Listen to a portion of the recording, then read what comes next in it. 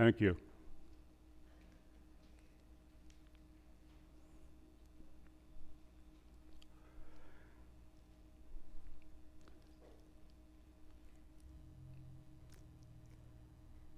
It's good to be back with you this morning. Every time I come back, though, I wonder what happened to half the congregation. So it must have been real dark this morning, so everybody slept in. The upside and the downside of being around so long is I know a lot of songs, or I've heard a lot of songs. And when I begin to prepare a message and I start reading the scriptures, many times one of those lyrics will come to my mind. And this one just stuck in my mind. I know, because as I'm looking at the section of scripture that we're going to look at in 1 John chapter 5, and no, we've not been in 1 John since 1971. It just seems that way. But as I began to look at this section, we know. John, as he's beginning to wrap up this message, he wants people to know, we know. And these things I know, my sins are forgiven. He lives in my heart. And I'm on my way to heaven. Are you? Personally, I like to have certainty in my life.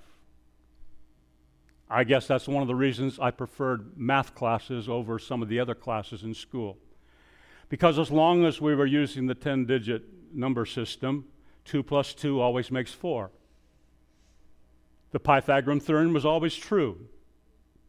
In a right triangle, a squared plus b squared equals c squared. Always true. I love the fact in math because there were rules and their results were certain. I know that Jesus lives in my heart. I know that I'm forgiven. And I'm certain there's a place called heaven. I'm going there not because of how good I am or how good I've been, but because of how good God is and how gracious He is to you and I. Let me remind you of the situation. We took a couple of weeks off. Talk about Christmas, and then we talked about baptism and the communion for the baptismal service on the first day of the year. And then Tony jumped into 1 John last week and covered some of the same stuff that we covered before from a different point of view. But remember that John is writing to a group of Christians who are now the second and third generation removed from the time of Jesus. After He's ascended into heaven, it's about 50 years has taken place. A lot has happened in the world since then. Jerusalem had fallen to the Roman Empire after a long siege in which thousands of people died. They desecrated the temple, and then they came in and destroyed the temple, and it has not been there since AD 70. The Jews persecuted the Christians. The Romans were persecuting Christians. Most of the apostles, if not all of them, except John, had already died as martyrs for their faith in Jesus Christ. At this point in time, there were not very many eyewitnesses to Jesus' ministry left other than John himself, who's probably in his 80s or 90s, a really old man for that day and age. He's writing to the churches in Asia Minor, and probably it first went to the church at Ephesus, and a church that historians believe that John had spent some time there as the elder of that church. He is writing to refute a false doctrine that was cropping up in the churches, most likely led by the influence of a modern thinker for that day by the name of Cerinthus. It was the beginning of what was known as Gnosticism. The Gnostics were trying to turn the gospel of Jesus Christ into some mystical head game. According to them, salvation came through a special revelation that God gave to special people.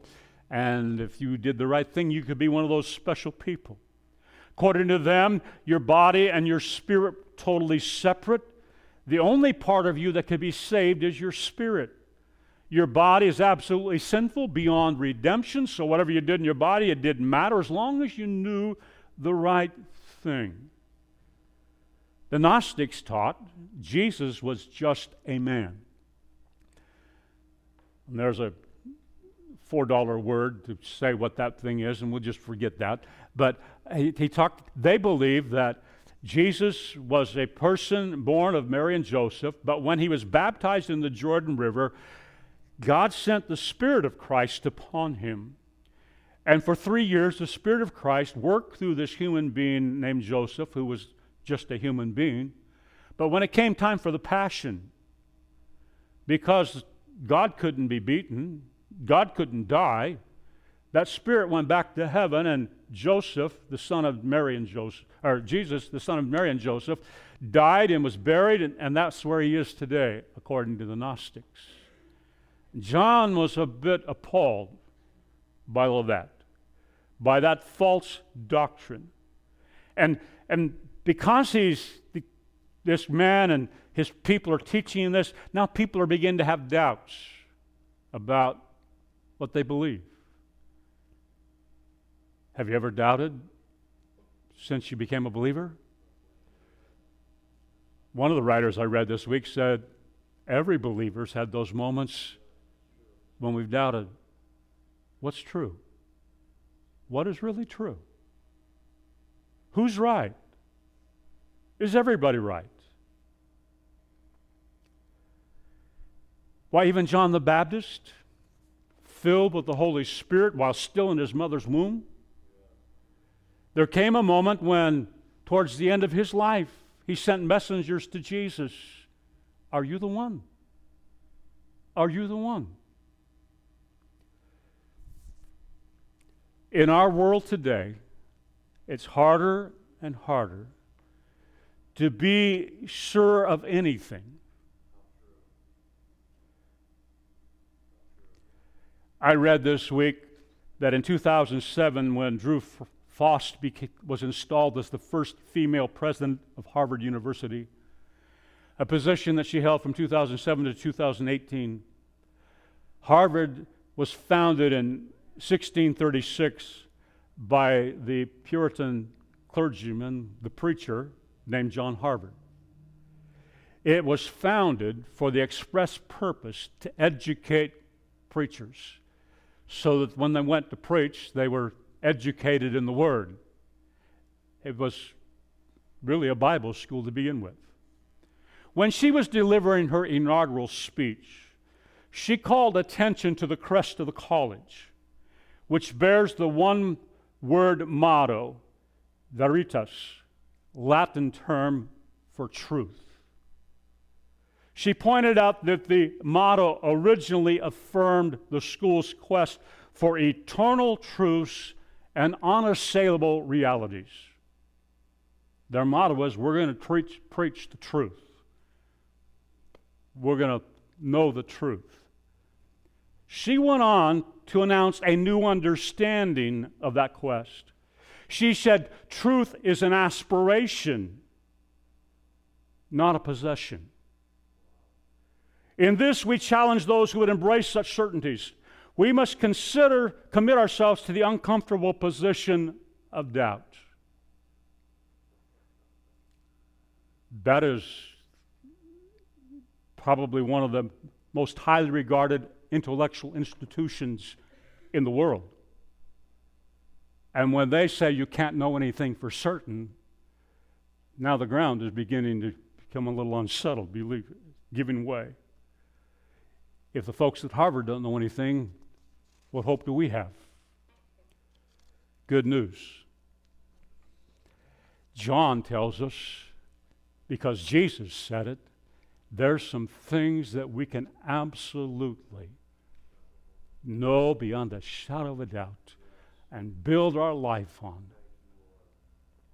John was inspired by the Holy Spirit to write some of these things that we know, things that we are certain about. As we read through this passage of Scripture, I'm going to suggest you underline some of these words. If you're following along in the notes that are in the bulletin, or you have your Bible open, it's always great to bring your Bible to church.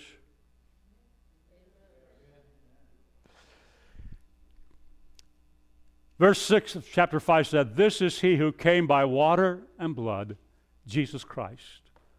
Not by the water only, but by the water and the blood. And the Spirit is the one," underline this, "who testifies." Who testifies. Because the Spirit is the truth. Verse 7, "For there are three that testify." Underline that word testify. Every time we come to it in that testimony. The Spirit and the water and the blood, these three agree. If we receive the testimony, underline, of men, the testimony, underline that, of God is greater. For this is the testimony of God, that he is born concerning his Son. Whoever believes, underline that word, whoever believes in the Son of God has the testimony in himself. Underline that again. Whoever does not believe, underline that, God has made him a liar, because he has not believed in the testimony that God has borne concerning his Son. And this is the testimony, again that word, that God gave us eternal life, and this life is in his Son. Whoever has the Son has life. Whoever does not have the Son of God does not have life. I write these things to you who, underline it, believe in the name of the Son of God, that you may know that you have eternal life. Testimony. As I said, Paul is saying we got a courtroom here and we got some witnesses, and keep that thought in mind. We know, he said. We know, and he begins in verse 6 with this, that is this is he who came. This is he who came. And I know that verse 6, we broke it into a thought because this was all one letter. But you go back to verse 5 and it says this, "Who is it that overcomes the world except the one who believes that Jesus is the Son of God?" And then he goes on, "This is he," Jesus, "who came." This is he who came. Now that's a phrase that we're tempted in the English language just to slip on by. Jesus came, the incarnation, we just had Christmas, we celebrated that. But it goes a little bit deeper than that when you begin to look at the tense in the Greek language. And the context and the verb tense would indicate a once for all coming into the world. A once for all. This is he who came. It goes back to chapter 4, verse 9 and 10. I think Tony was there last week. I tried to watch the video, but it was, never mind. In this, the love of God was made manifest among us, that God sent his only Son into the world, that we might live through him. God sent his Son. In verse 10, "In this is love, not that we have loved God, but he loved us and sent his Son to be the propitiation for our sins." This is he who came, the one who was sent from the Father. When John said this is he who came, he was declaring this truth that he's been declaring from the beginning of this book. Jesus of Nazareth was a real man who lived. He was a real man who lived. But he's more than a man, and we'll get to that in a moment. Contrary to the new doctrine that the Gnostics were propagating, they denied the incarnation, that God became flesh.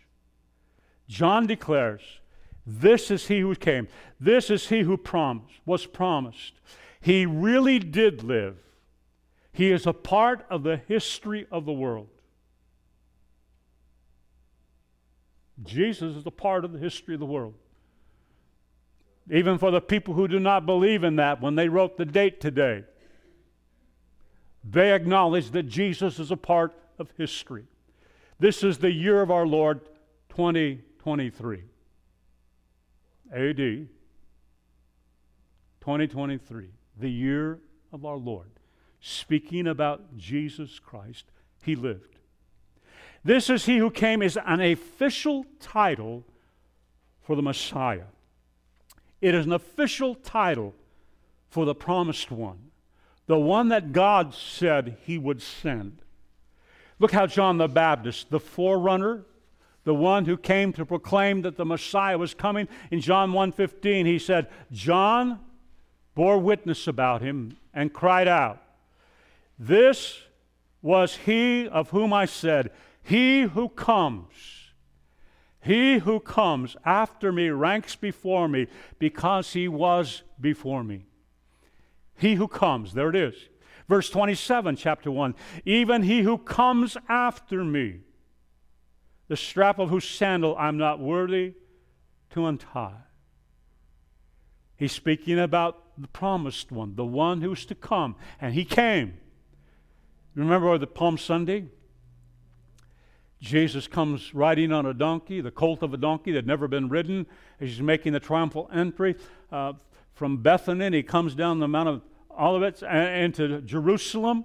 And in John 12 we read this, and they took branches of palm trees and went out to meet him, crying out, blessed is he who comes in the name of the Lord, even the King of Israel.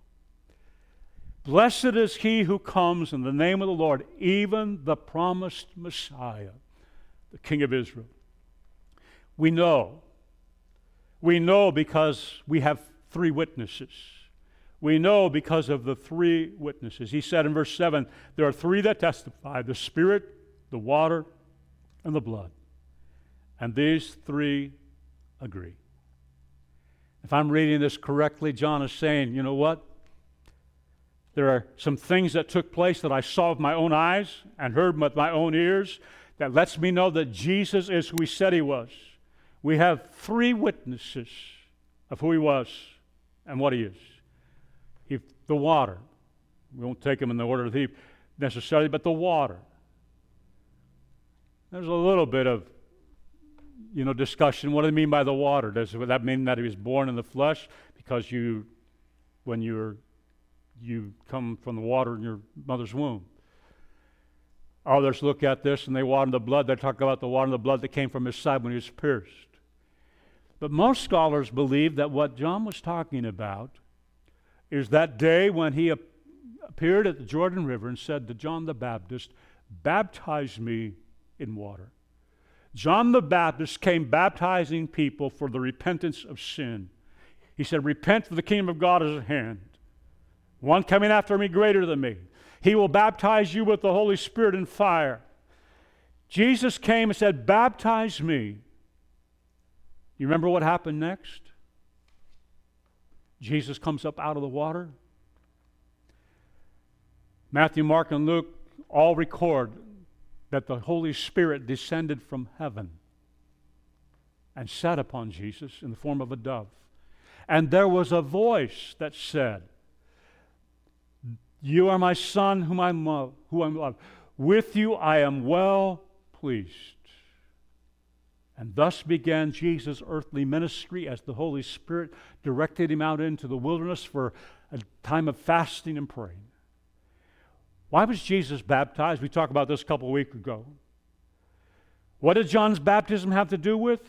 Repentance, confession of sin, leaving behind a life of sin to live in victory over sin. That was what John was calling people to indicate by being submerged in the water their need to die to sin and to wash away their sin. Jesus identified himself with us as he was baptized in the Jordan River. Not because he needed to be cleansed of sin, but he had none. He would live a life of no sin. And he identified with us, and he gave us a pattern to follow. But that was not enough, just the water. The second external and historical witness of who he was took place at the end of his ministry, the blood. The blood.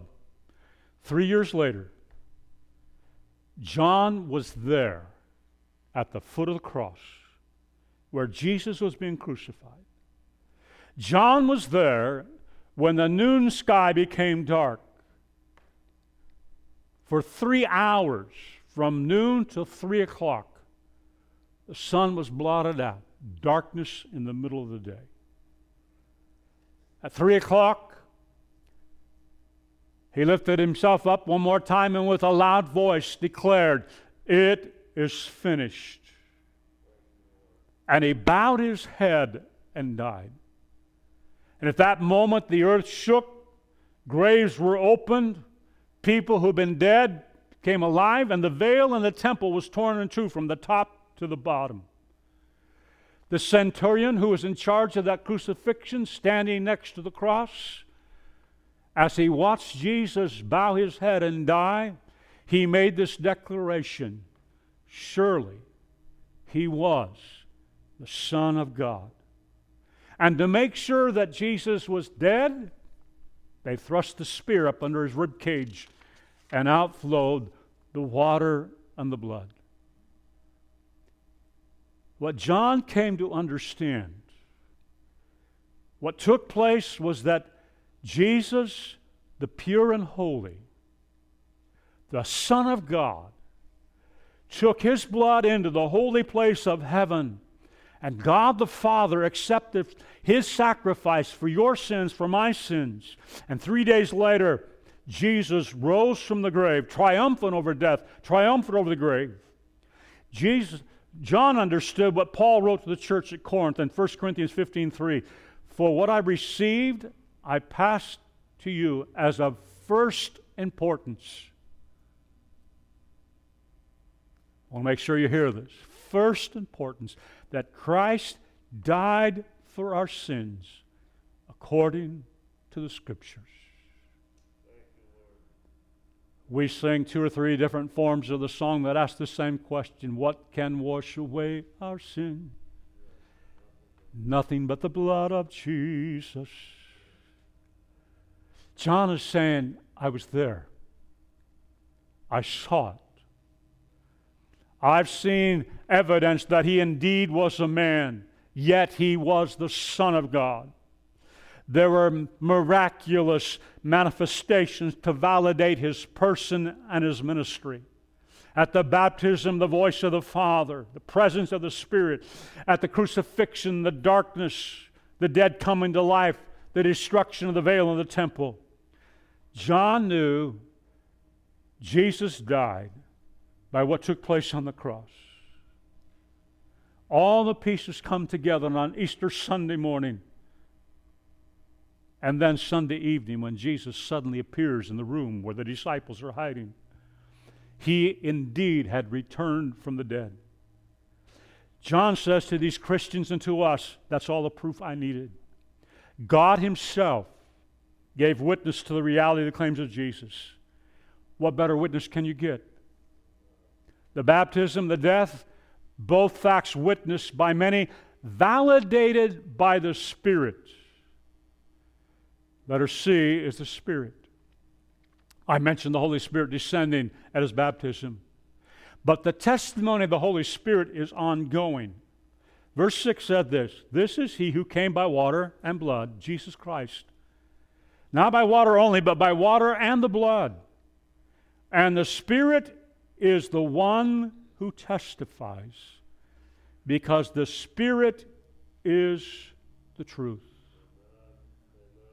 The Spirit is the one who testifies, because the Spirit is the truth. I'm reminded of Jesus' words in John 14. I am the way and the truth and the life. The Holy Spirit, Jesus, God the Father, one God, 3 persons. Truth personified. Now, it's been a while since I've been in a courtroom to observe a trial, and I wasn't the one on trial. But I have been there when a witness has been sworn in years ago. I don't know if they do it the same way that they used to do it. Thinking about our culture, probably not. There was a time when they told you to lay your right hand on the Bible, raise your left hand, and swear, so help you God, that you will tell the truth, the whole truth, and nothing but the truth. when the Holy Spirit comes into the courtroom as a testimony, he doesn't have to swear by anything because he is truth. He is truth. He is truth. The Scripture says God is light and in him is no darkness at all. Jesus told the apostles in the upper room at that Last Supper, John 15:26, when the Helper comes, whom I will send to you from the Father, the Spirit of truth, who proceeds from the Father, he will bear witness about me. And you also will bear witness, because you have been with me from the beginning. He gave them a responsibility, go preach the good news of what you've seen. But he said the Holy Spirit will be with you. He will bear witness. In chapter 16, verse 13, it says this, when the Spirit of truth comes, he will guide you into all the truth, for he will not speak on his own authority. But whatever he hears, he will speak, and he will declare to you the things that are to come. He will guide you into all truth. Here's a thought for you to think about. The Holy Spirit takes the Word of God and produces children of God. The Holy Spirit takes the Word of God and produces children of God, because it's the Holy Spirit who reveals to you truth. Truth. In John 16, verse 8, it says this, and when he comes, talking about the Holy Spirit, he will convict the world concerning sin and righteousness and judgment.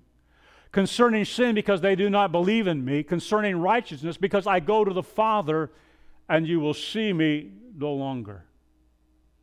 You read about in the day of Pentecost in Acts chapter 2.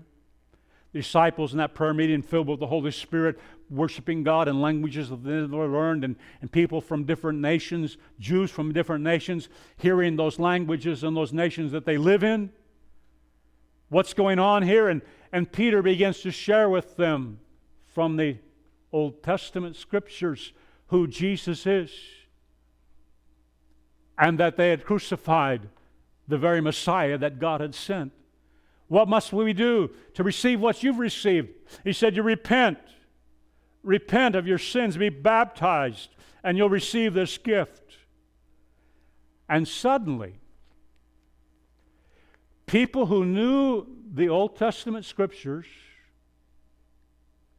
people who knew the facts about Jesus being crucified, because it was only 40 days before then, and the news was everywhere. Suddenly their life was transformed, and 3,000 of them gave their heart to Jesus Christ because the Holy Spirit opened their understanding to what truth is. I was born again as a young boy because the Holy Spirit opened my understanding to who Jesus is and that I needed a Savior. It's the Holy Spirit that convicted you of your need of a Savior. The Holy Spirit revealed to you what Jesus said is true, that He is the way, the truth, and the life, and no one comes to the Father except through Him. My reading this week, I came across a story about Governor Lew Wallace. He was the governor of the New Mexico Territory from 1878 to 1881. He wrote, "I had always been an agnostic and denied Christianity. Robert C. Ingersoll, a famous agnostic, was one of my most intimate friends. He once suggested, 'See here, Wallace, you're a learned man and a thinker. Why don't you gather material and write a book to prove the falsity concerning Jesus Christ and that no such man ever lived, much less the author of the teachings found in the New Testament? Such a book would make you famous. It would be a masterpiece, a way of putting an end to the foolishness about the so-called Christ.' The thought made a deep impression on me, and we discussed the possibility of such a book. I went to Indianapolis, my home, and told my wife what I intended. She was a member of the Methodist Church and naturally did not like my plan. But I decided to do it and began to collect material in libraries here and in the old world. I gathered everything over that period in which Jesus Christ, according to legend, should have lived. Several years were spent in this work. I had written nearly 4 chapters when it became clear to me that Jesus Christ was just as real a personality as Socrates, Plato, or Caesar. The conviction became a certainty. I knew that Jesus Christ had lived because the facts connected with the period in which he lived. I was in an uncomfortable position. I had begun to write a book to prove that Jesus Christ had never lived on earth. Now I was face to face with the fact he was just as historic a personage as Julius Caesar, Mark Antony, Virgil, Dante, and a host of other men who had lived in the olden days. I asked myself candidly, if he was a real person, and there was no doubt, was he not then also the Son of God and the Savior of the world? Gradually the consciousness grew that since Jesus Christ was a real person, he was probably the one he claimed to be. I fell on my knees to pray for the first time in my life. And I asked God to reveal himself to me, forgive my sins, and help me be a follower of Christ. Towards morning, the light broke into my soul. I went into my bedroom, woke my wife, and told her I had received Jesus Christ as my Lord and Savior. "Oh, Lou," she said, "I have prayed for this ever since you told me of your purpose to write this book, that you would find him while you wrote it." The Holy Spirit convicted him of truth. Lew Wallace did go on to write a very famous book, a masterpiece and the crowning glory of his life work. Of course, he changed the book he was originally writing and used all his research to write another book. And he wrote a novel. One critic in that era of time declared it to be the most influential Christian book of the 19th century. Perhaps you've seen the movie produced from the book. Ben-Hur, A Tale of the Christ, written by a man who did not believe that there was a God or a Jesus Christ, but the Holy Spirit, the Spirit of truth. The water, the blood, the Spirit, they all testify to the reality of the person of Jesus Christ. John wants us to know, because of the testimony of these 3 immutable, irrefutable witnesses. Number 1, we know that Jesus is the Son of God. Jesus is the Son of God. God in the flesh, both God and man. John says in verse 10, whoever believes in the Son of God has the testimony in himself. Secondly, we know that we are the children of God. We know that we are the children of God. That last part of verse 10, he has this testimony in himself. The NIV says he has this testimony in his heart. John wrote in his gospel, the 1st chapter, the 10th verse, to as many as received him, he gave power to become the sons of God. Look at the words of the Apostle Paul, first to the Romans. Romans 8, 15, 16. You did not receive the spirit of slavery to fall back into fear, but you received the spirit of adoption as sons, by whom we cry, Abba, Father. The Spirit, that's the Holy Spirit, bears witness with our human spirit that we are children of God. He said the same thing to the Galatians in chapter 4, verse 6, and because you are sons, God has sent the Spirit of His Son into your hearts, crying, Abba, Father, Daddy, Father.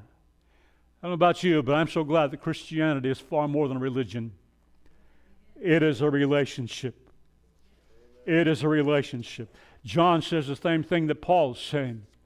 When you put your faith in Jesus, you give Him your heart, your life, you enter into a dynamic relationship where He lives in you. My life is in you, Lord. My hope is in you, Lord. There's a reason we sang the songs, because I knew who was preaching today, what they were going to say. And I chose the songs today. My turn. I want you to go away. Jesus is the Son of God, and He lives in me. I'm a child of God. I'm a part of the kingdom. The Holy Spirit reveals to us that we are able to say, Daddy, Abba.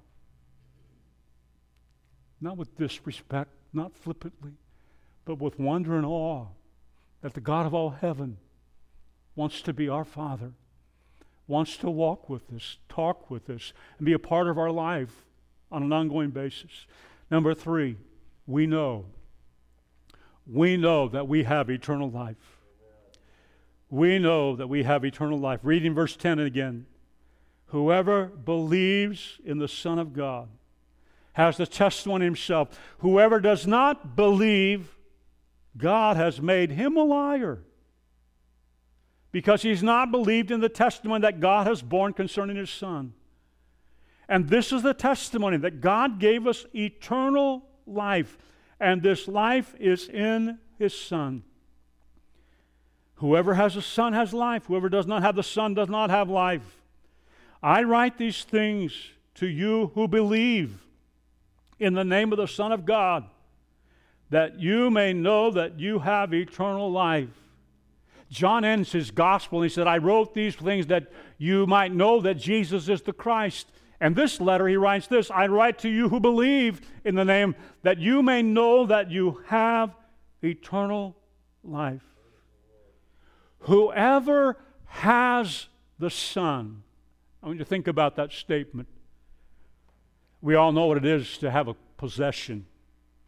I have a car. I have a TV.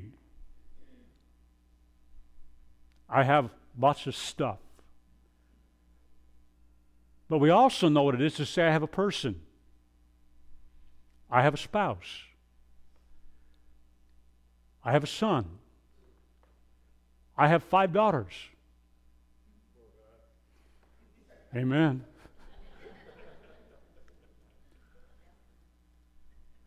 It speaks of relationship. Relationship.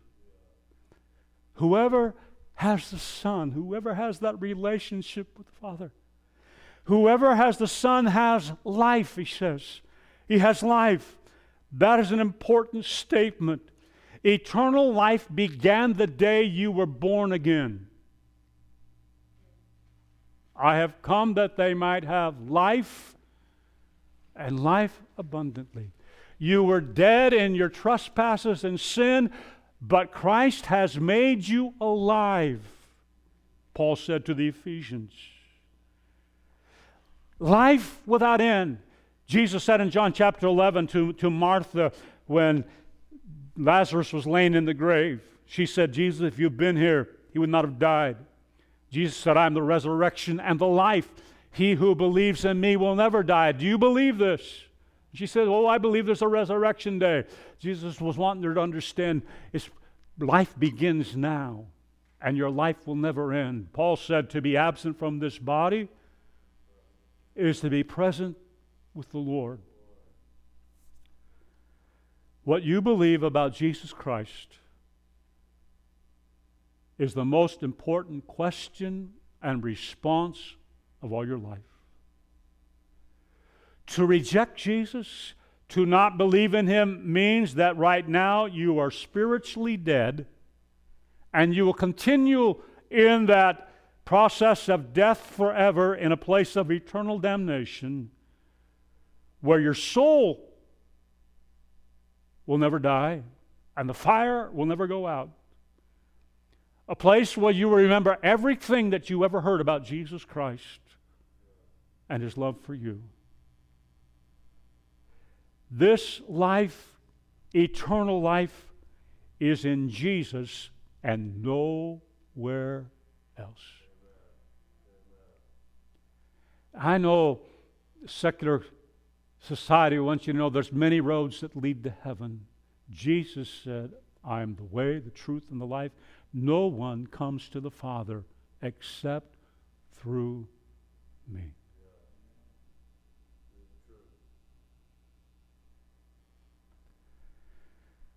Whoever does not have the Son does not have life. The most important word is believe. Believe. Believe.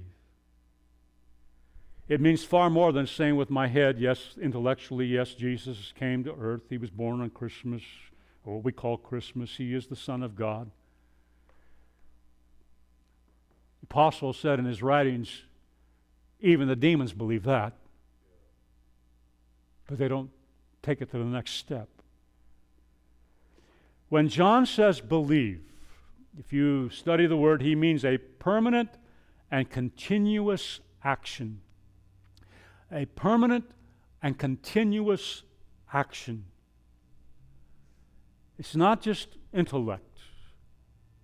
It is an action. It means to commit oneself to Him as fully as one knows, in faith reliance on Him. To commit oneself continually, as fully as you know in your faith, in reliance on Him.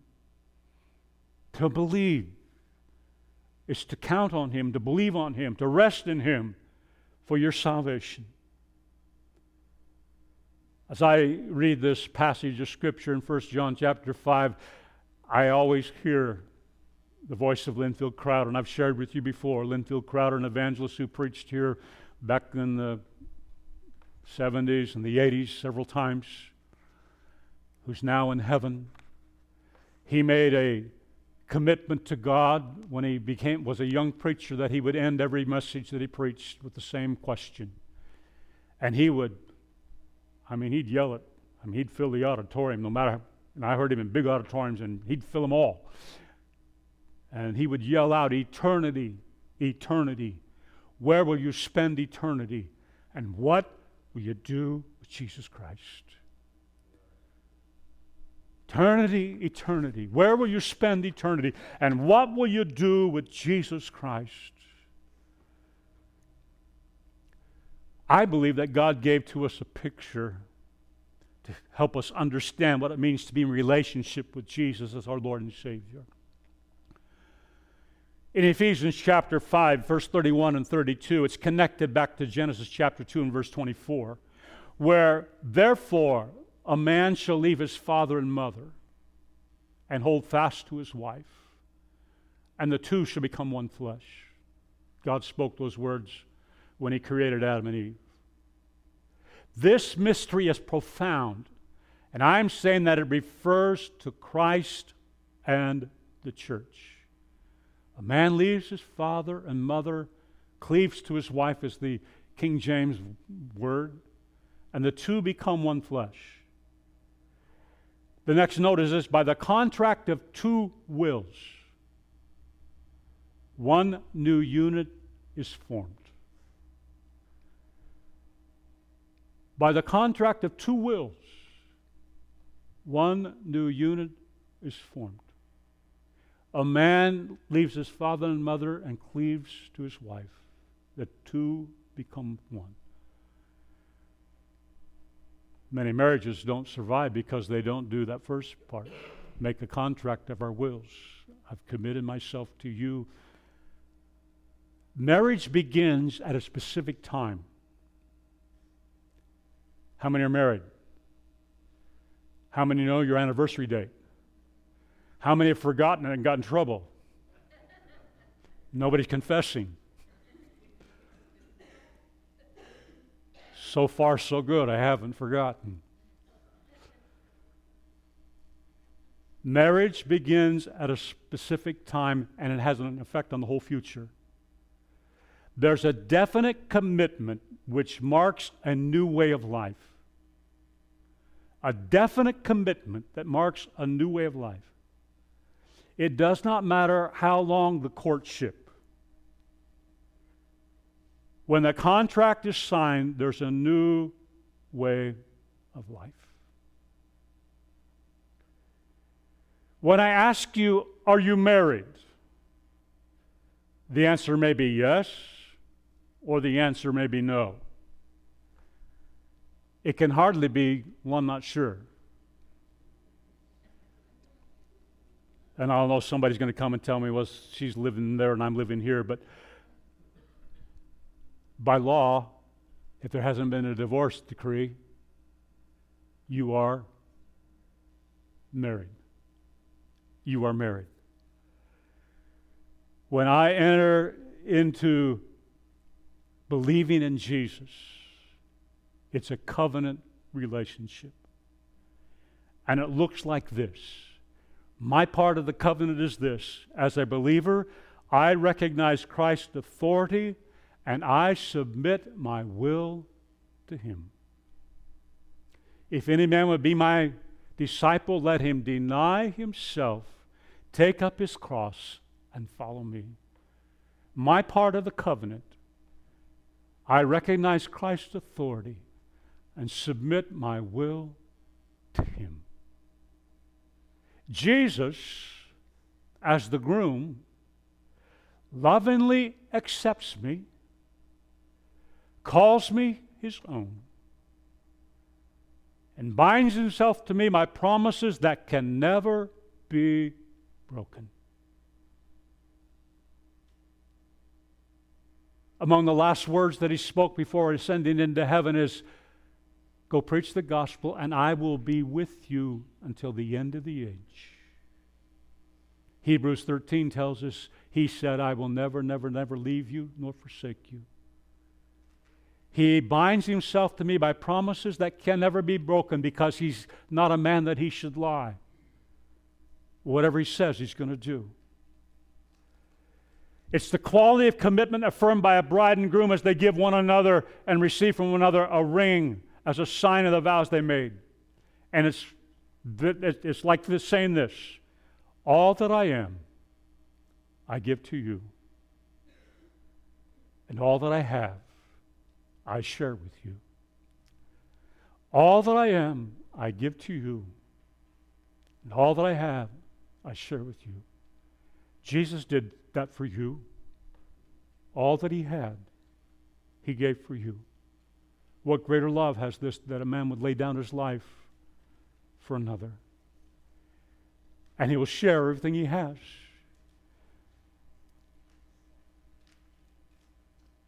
Being a believer is giving Him all of me. All of me. Whoever has a Son has life. Whoever does not have the Son of God does not have life. I know. There's no doubt about it. He lives in my heart. I know my sins are forgiven. Do you know that today? You can know that before we leave this place. We're going to sing a prayer. Then we'll have a prayer and I'll give the announcements and we'll go do whatever we're going to do. But stand with me and if you're in a position today that when you came in you didn't know if you were ready to go, as we sing this song, make yourself ready to go by saying, Jesus, thank you for the gift of faith to believe in the fact that you died on the cross for my sins. I ask you to forgive me, come into my heart and be the Lord of who I am.